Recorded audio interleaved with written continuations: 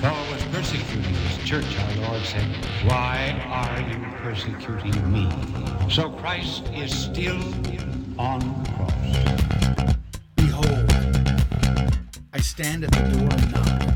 If anyone hears my voice and opens the door, I will come into him and eat with him, and he with me. You're listening to Behold the Man with your host, Joe McLean. You're different than me. So who's right, who's wrong, who's really holy? We all disagree, but we are all so unworthy. What does my Jesus say? What is the prayer he makes me know one? 'Cause we are one, we are one. As the Father is in the Son, by your Spirit make us one. One King, one cross, one hope, one throne, 1,000,000 voices sing one song, one sacrifice. What else matters now? One love, your love. We are. So let us pick up our nails, not to crucify, but to build your kingdom. Let us let love prevail. We are just hungry people in need of you. What does my Jesus say? What is the prayer he makes me know one? 'Cause we are one, we are one. Hola, buenos dias, que tal? Welcome back to Behold the Man. I'm your host, Joe McLean. It's great to be back with you again this week. That was Kelly Pease and her song One off of the album Kelly Pease that she released in 2007. And you can find a link to her site on my site at www.catholichack.com. Just look for the show notes of The Fall of the Firstborn Again, which is the title of today's show. We're going to be getting back to our study of A Father Who Keeps His Promises by Dr. Scott Hahn. We're still in chapter 6, still looking at the life of Jacob and his sons. And we're going to see today, by the end of the show, prayerfully, if I can get to it all, that his first 3 eldest sons fall from grace, and thereby default sort of forfeit their right to the firstborn blessings or status, which will have significant impact on the story to come with Joseph and Judah in particular. Well, before we begin, let's start with a prayer. In the name of the Father, and of the Son, and of the Holy Spirit, amen. All glory and praise be to you, Almighty God, forever and ever. We come before you again to sit at your feet, to listen to your word, and we ask, dear Father, that you will send forth your Holy Spirit to give us the ability to soak up your word, your tradition, your salvation history, that it might just permeate our entire being, that we might have the grace to then go forth and share this good news with all the world, that we might know our family story so well that we can speak of it so easily, that it just rolls off of our tongue in casual conversation at the office, around our friends and our family members. We seek for this grace. We pray also for an end to the abortion atrocity here in this world. We pray for the dignity of all human persons from conception to natural death. We pray for marriage and the preservation of it in our society. We pray for children, that we might be fruitful, multiply, and fill the face of the earth, that we might raise these children for your glory. We pray for the repose of the soul of John Medeiros. May he rest in peace, and for the peace in our hearts and lives, that we might live the gospel in our daily lives, for your glory, for the building up of your church, and for your kingdom. We pray all this and ask Our Lady for her intercession. Hail Mary, full of grace, the Lord is with thee. Blessed art thou amongst women, and blessed is the fruit of thy womb, Jesus. Holy Mary, Mother of God, pray for us sinners, now and at the hour of our death. Amen. In the name of the Father, and of the Son, and of the Holy Spirit. Amen. All right. Well, previously on Behold the Man, a Father Who Keeps His Promises edition, we looked at the great race to conceive and bear sons for Jacob. We saw the jealousy and rivalry and all the conniving that was going on between Leah and Rachel. You know, who's going to have the most sons and who's going to have them first? Because for them, that meant status within their society, which was their family, but status beyond their family too, because for a woman to bear many sons, you know, it gave her a pride of place. And so there was a whole lot of supplanting going on between the two. It was sort of a microcosm of Jacob's life in his relationship with his brother and his father and his mother, and now even with Laban, you know, the father of his brides. And so it was very interesting to see that. We also saw the exodus of Jacob from underneath the yoke of Laban, who was totally, you know, milking this cow, so to speak. Pardon the pun, because Laban loved cows, if you remember from the last show.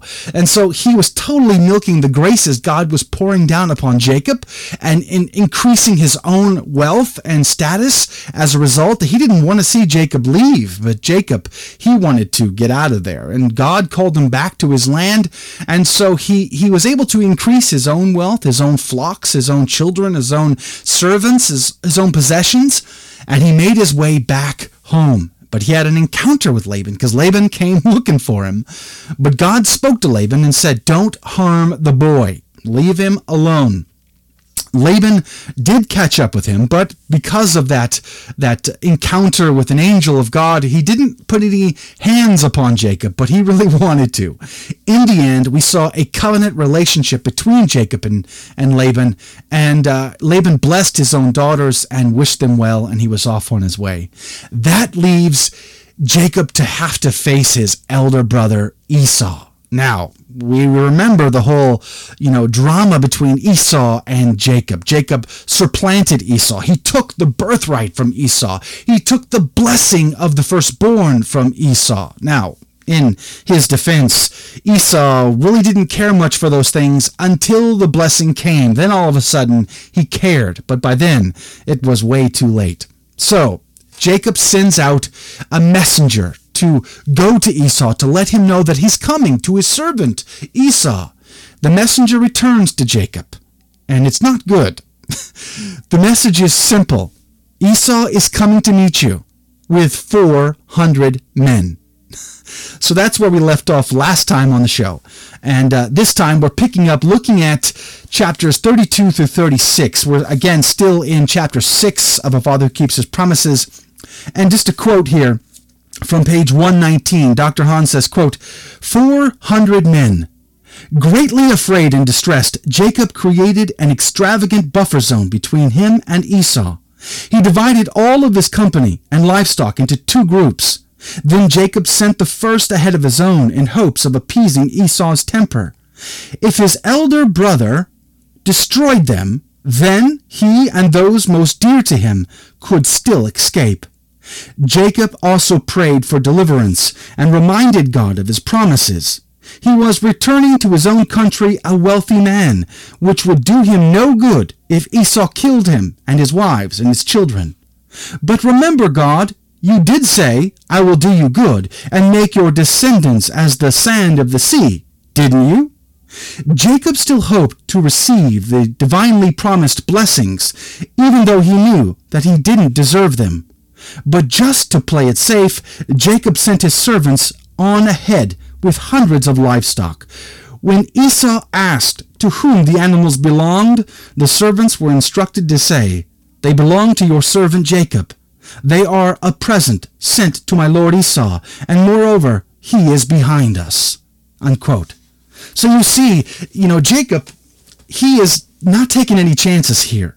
He didn't really want to have an all-out fight with Esau for fear that he would lose way too much as a result. And so he's trying to play it very safe. He's trying to use some of that cunning that he had when he increased his own flocks with Laban. You know, he did that very interesting breeding technique, which brought him all of the lambs and it decreased the flock of Laban. So he's trying to use his brain here. But that night, after he sends out his gift, his present to Esau on ahead in droves, and he sends him out in sort of an interval, he remains at camp. He takes his wives and his children, his concubines, and he places them on the other side of the spring or the river. And there he's all alone.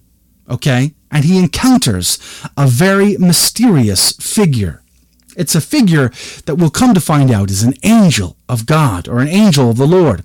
We read about it in Genesis chapter 32, verses 22 through 30. Quote, the same night he arose and took his 2 wives, his 2 maids, and his 11 children, and crossed the ford of the Jabbok. He took them and sent them across the stream, and likewise everything that he had. And Jacob was left alone. And the man wrestled with him until the breaking of day. When the man saw that he did not prevail against Jacob, he touched the hollow of his thigh, and Jacob's thigh was put out of joint, as he wrestled with him. Then he said, "Let me go, for the day is breaking." But Jacob said, "I will not let you go, unless you bless me." And he said to him, "What is your name?" And he said, "Jacob." Then he said, "Your name shall no more be called Jacob, but Israel, for you have striven with God and with men, and have prevailed." Then Jacob asked him, "Tell me, I pray, your name." But he said, "Why is it that you ask my name?" And there he blessed him. So Jacob called the name of the place Phanuel, saying, "For I have seen God face to face, and yet my life is preserved." Unquote. Now, a couple of interesting points here. Number one, Israel. What does this name mean? It's very significant. It means a prince of God, one standing upright, one who contended victoriously with God, having seen God face to face and yet prevailed. This name would become the brand, the identity of the people from this day on. He would be reminded of it again later on in a few chapters. However, this will become this central aspect that binds the people of God from here on. And we'll see how our Lord Jesus Christ, when he comes, he takes extra care and effort to bring about the people of Israel back, to gather them back. And then also to gather in the Gentiles too. But the people of Israel, it starts here with Jacob, when he is renamed from Jacob to Israel, one having seen and striven with God and man and had prevailed. Again, we saw a hint of that in Rachel having wrestled with Leah and prevailed. We talked about that on the last show. But the Targums, which, as you know, I quote from often, and I'll quote several times in today's show, the Targums give a very interesting point on this episode. They actually name this mysterious figure. They give it a name. They call him Michael, an angel, a messenger from God. And this Michael, he needs to leave in the morning, in the sunset, because that's when the angels sing praise to God, and he wants to be a part of it. And it says, quote, "And he said, Let me go, for the column of the morning ascendeth, and the hour come, when the angels on high offer praise to the Lord of the world. And I am one of the angels of praise. But from the day that the world was created, my time to praise hath not come until now." Unquote. I just found that a very beautiful image. The image of this angel desiring so much to get away, to go and praise God at sunset. The glory of the day is being revealed. I mean, just what an image to ponder on that. And this angel who was wrestled with Jacob all night and realized that Jacob's not going to quit. He is nothing, if nothing else, he is not a quitter. And so the angel showing to Jacob that this isn't just some dream, it's not just some vision, but it's real. He touches the hollow of the thigh and puts his thigh out of joint, wounding him very easily and very quickly. It shows not only Jacob that it's real, he feels the pain, but number two, he shows that the angel could have, if he wanted to, at any point harmed him. But there was a point to this wrestling with Jacob the whole night. As Jacob wrestles with this angel, Okay? He encounters God himself. God is there with him. Yet again, he is with him. Now, the encounter with Esau comes the very next day. Esau and the 400 men, they show up. All right, there's no more time. Time has run out. No more maneuvering, no more sending of gifts, droves, livestock, men servants, maid servants. All of that is done. He has to face his elder brother, whom he supplanted, some 15 or 20 years earlier. And the time has come. So what does he do? He takes his family and he sets them in order of priority. He starts to line them up. First is the concubines and their children. Behind them, Leah and her children. Behind her, Rachel and Joseph. Now, notice the stacking order there. This is about what's most near and dear to his heart. This is in order of priority. Could you imagine prioritizing your kids in order of how you care for them, how you love them? Okay, because ultimately, if Esau gets upset and he starts wielding his sword, okay, what's going to happen? The concubines and their children get whacked first. Then Leah and her children. And finally, if they couldn't escape, Rachel and Joseph, who is most near and dear to him, would finally get dispatched. That to me was very strange. But you can tell that's what's going on in Jacob's life. But what does he do? After he lines them up, he puts himself in front of all of them. So no matter what, Esau would have to go through him first before he could touch any of his wives, concubines, and children. But what happens? Jacob goes out to his brother and bows to him 7 times on his way to meet him. Again, the 7, very significant number. It's a covenant number. This is signifying his subservience and his willingness to subjugate himself to Esau in hopes of appeasing him. But this is a number of covenant, the 7 times here. So very, very significant. But Esau, he doesn't whip out his sword. He doesn't start whacking people. He doesn't get angry. No, he's coming. And he embraces his brother, Jacob. He falls on his neck. A very endearing vision or image we have from Scripture. To fall on his neck this is him embracing his long-lost younger brother. He has obviously gotten over the grudge of being supplanted so many years earlier. But Jacob doesn't trust this. Even though there's this embracing, he still is somewhat cautious in the whole affair. Because Esau starts asking, who are these children? Who are these women that are with you? What is all of this livestock that you've sent this way? Okay? Jacob goes on to explain what's going on here. It's a gift to you, my lord Esau. It's a gift to you that I would appease you, that I would find favor in your sight. And just seeing your face, it's like seeing the face of God. I mean, can you see how Jacob is laying it on really thick here in hopes that Esau won't get angry and get the 400 men off their horses and come over here and just lay waste to everybody? He's just laying it on as thick as he can. Please, Lord Esau, don't kill us. Whatever you do, let us live. But Esau, again, shows no sign of anger or hatred anywhere. In fact, he is just very gracious and generous here. He simply, he might have brought the 400 men for a little bit of intimidation factor. Hey, there was a supplanting, there was a conniving and a trickery that went on between the two. So maybe he was trying to get a little even with the show of force. But ultimately, Esau doesn't show any aggression towards his brother or his brother's family or servants at all. And in fact, Jacob has to beg him to accept the gift that he is given.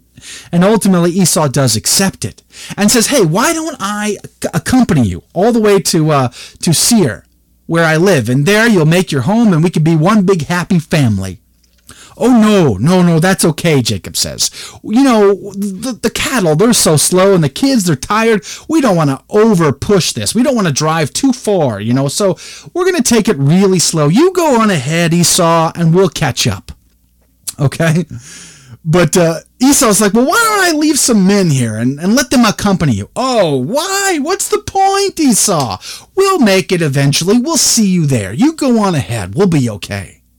As soon as Esau leaves, Jacob's like, okay, we're going the opposite direction. I'm not going to trust this. This sounds too good to be true. He's going to go that way, and we're going to go a completely different direction. So there was a little bit of conniving yet again from Jacob with his brother Esau. He didn't want to trust the good intentions of Esau. He felt it was just too good to be true. So we read in Genesis chapter 33, verses 17 through Genesis 34:4, quote, "And Jacob came to Succoth, where having built a house and pitched tents, he called the name of the place Succoth, that is, tents. And he passed over to Salem, a city of the Shechemites, which is in the land of Canaan, after he returned from Mesopotamia of Syria, and he dwelt by the town.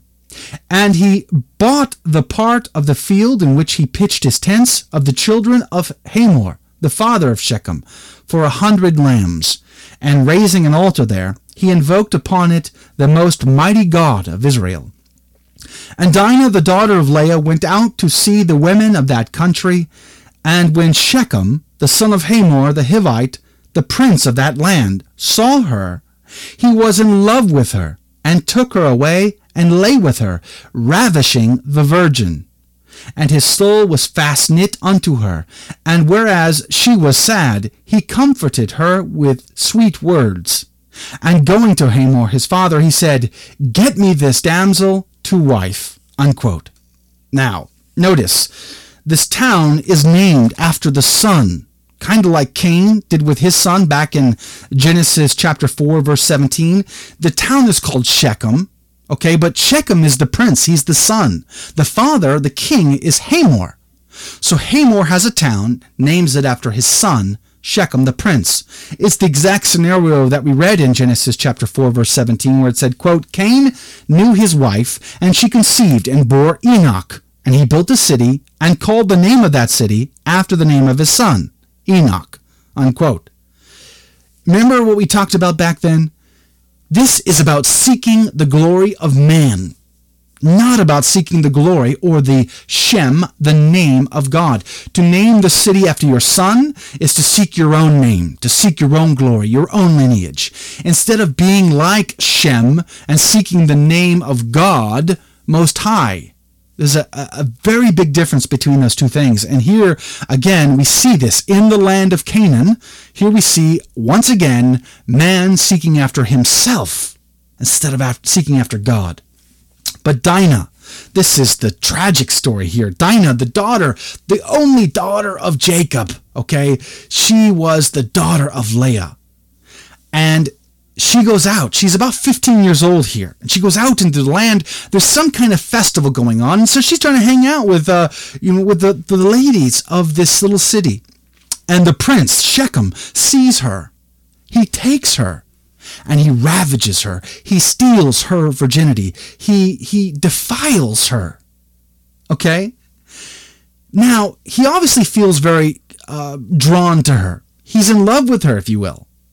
But she is sad, and so he speaks sweet words to her. Now notice, he wants to comfort her, but he doesn't want to let her go so that she can go back to her father and brothers and family so that she can be comforted by them. No, he keeps her there in his house, not letting her leave, trying to sweet talk her. And then ultimately he goes to his dad and says, "Dad, here's what's going to happen. I want to marry this woman, so you go make it right. You go make it right. You go talk to Jacob. You talk him into it. Make sure I can marry this girl because I want to keep her. I want to make what I did right now. Even though I did wrong, I'm going to somehow make it right." So there's this interesting dynamic what's going on.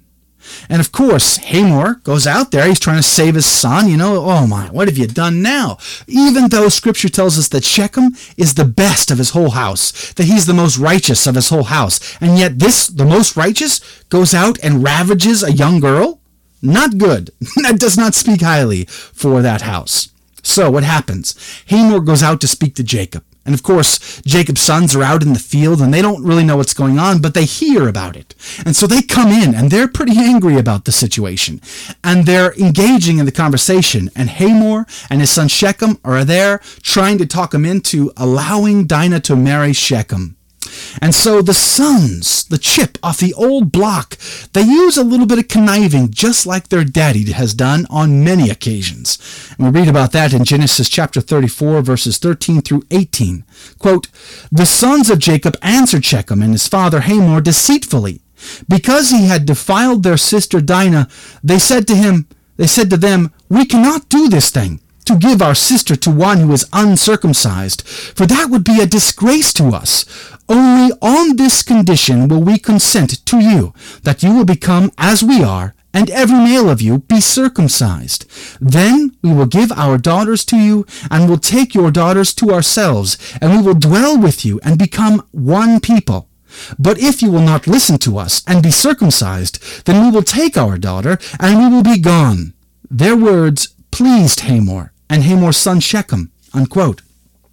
Shechem rushes out to fulfill this request, to circumcise all the men of their city. This was a covenant making, this was the covenant between God and Abraham and his family that's passed down now through Isaac and now Jacob and his sons, to covenant themselves by cutting off the foreskin and circumcising themselves. This was a very big deal, especially to an adult man. Okay, I've seen this done to my baby sons. This is not a pleasant deal. Imagine being an adult male having to go through this. Well, Shechem, who is eager to make this right, eager to marry Dinah, he goes out with his father to the gate of the city, and he talks all the men into it, and they all get circumcised. Okay? And so now they're all in pain. Okay? They're not feeling too good about this, but they made a deal. Okay, look, guys, let's just do this, because then we'll be one big happy family. All of their goods will be ours, and they can all use the land, and we'll marry their daughters, and they're ours. The whole deal. We'll all be one big happy family.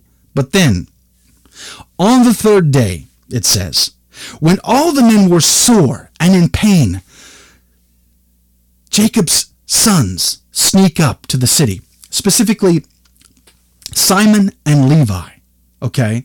They sneak up on the third day, and they bring death to this city. One day, another son of Jacob. On a third day, he will bring life to all the world. But this day, on the third day, the sons of Jacob will bring death. They bring their swords, and they cut down every man in the city. And then the other sons, they come, and they plunder the city. Now, they did this because the virgin, their sister, was defiled. And I thought that was very interesting. There is a link. There is a very significant image here of the virgin. We read about it again in the Targums. It says, quote, "And Jacob said to Simon and Levi, you have made my name go forth as evil among the inhabitants of the land, among the Canaanites and Perizzites. And I am a people of small number, and they will gather together against me and destroy me and the men of my house." And Simon and Levi answered, "It would not have been fit to be said in the congregation of Israel that the uncircumcised polluted the virgin, and the worshippers of idols debased the daughter of Jacob. But it is fit that it should be said that the uncircumcised were slain on account of the virgin, and the worshippers of idols on account of the daughter of Jacob. Shechem bar Hamor will not now deride us with his words, for as a whorish woman and an outcast who hath no avenger would he have made our sister, if we had not done this thing." Unquote. Now, I have not totally thought this through, but there is some foreshadowing here, some linking, because one day a real virgin who will bear Emmanuel to the world, and that Emmanuel will not only reconcile the sons of Israel, but also the Gentiles too. Now, that's two sons down, Simon and Levi. They're now in disgrace for acting without the consent of their father. But yet, there is another, okay, the eldest son.